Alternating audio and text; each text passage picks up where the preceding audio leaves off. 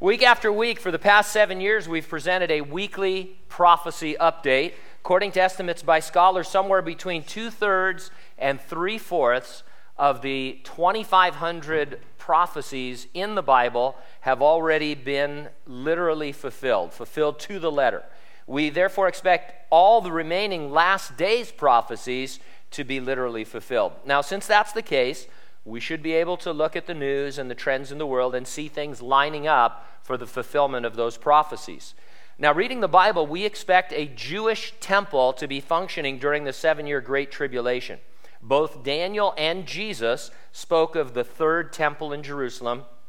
It absolutely must be rebuilt, according to both of them. And so you therefore expect Jews to be preparing for their third temple, and they are. An April 10 article posted in U.S. News and World Report was titled, "Israeli Institute Prepares Priests for Jerusalem's Third Temple."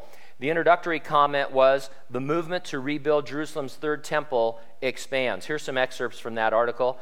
On April 10 at 5 p.m., hundreds of Jews gathered at the Maimonides Rabbinical Institution Plaza in the Kiryat Moshe neighborhood in Jerusalem and started learning the Jewish laws of Passover.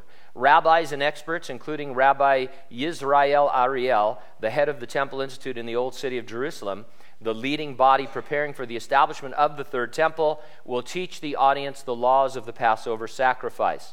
Alongside Ariel, the ritual slaughterer, Rabbi Yehuda, how would you like to be known as the ritual slaughterer?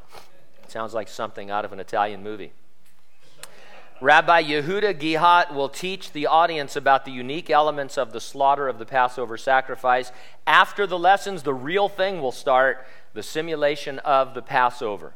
Thousands of people visit the Temple Institute every year, and it holds various training sessions meant to educate and raise consciousness, but they also work on the pragmatic level. The Institute has the Holy Menorah, a modular altar that could quickly be taken apart and reassembled at the temple, the bronze basin, the showbread, which is the consecrated unleavened bread table, and no less than 40 sets of kosher priestly garments, which will be the prototype for the thousands of sets to be sewn in the future. The rabbis detailed 93 different tools that were used in the temple, and the Temple Institute also deals with them. Now, it's also indicative of the times that the immigration of Jews to Israel from other nations is increasing. One article just reported, and it said the first 3 months of 2014 saw a rise in Jewish immigration to Israel, a 312% increase from France, 70% increase from the Ukraine, 100% increase from Brazil. If the current rate continues, the total for this year will be about 20,000 Jews immigrating to live in the Holy Land. These are the last days prophesied in the Bible.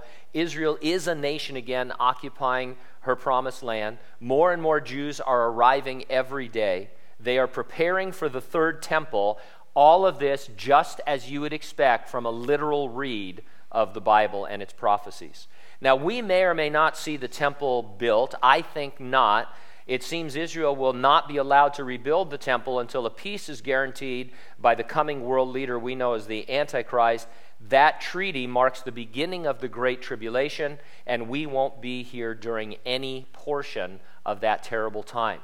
Jesus can return imminently to resurrect the dead in Christ and to rapture the church. That is our blessed hope, and that is what we cling to. We will be changed in a moment, in the twinkling of an eye, if we're alive at that coming, transported into heaven with all of the resurrected saints. And so every week we ask, are you ready for the rapture? If not, get ready, stay ready, keep looking up, because ready or not, Jesus is coming.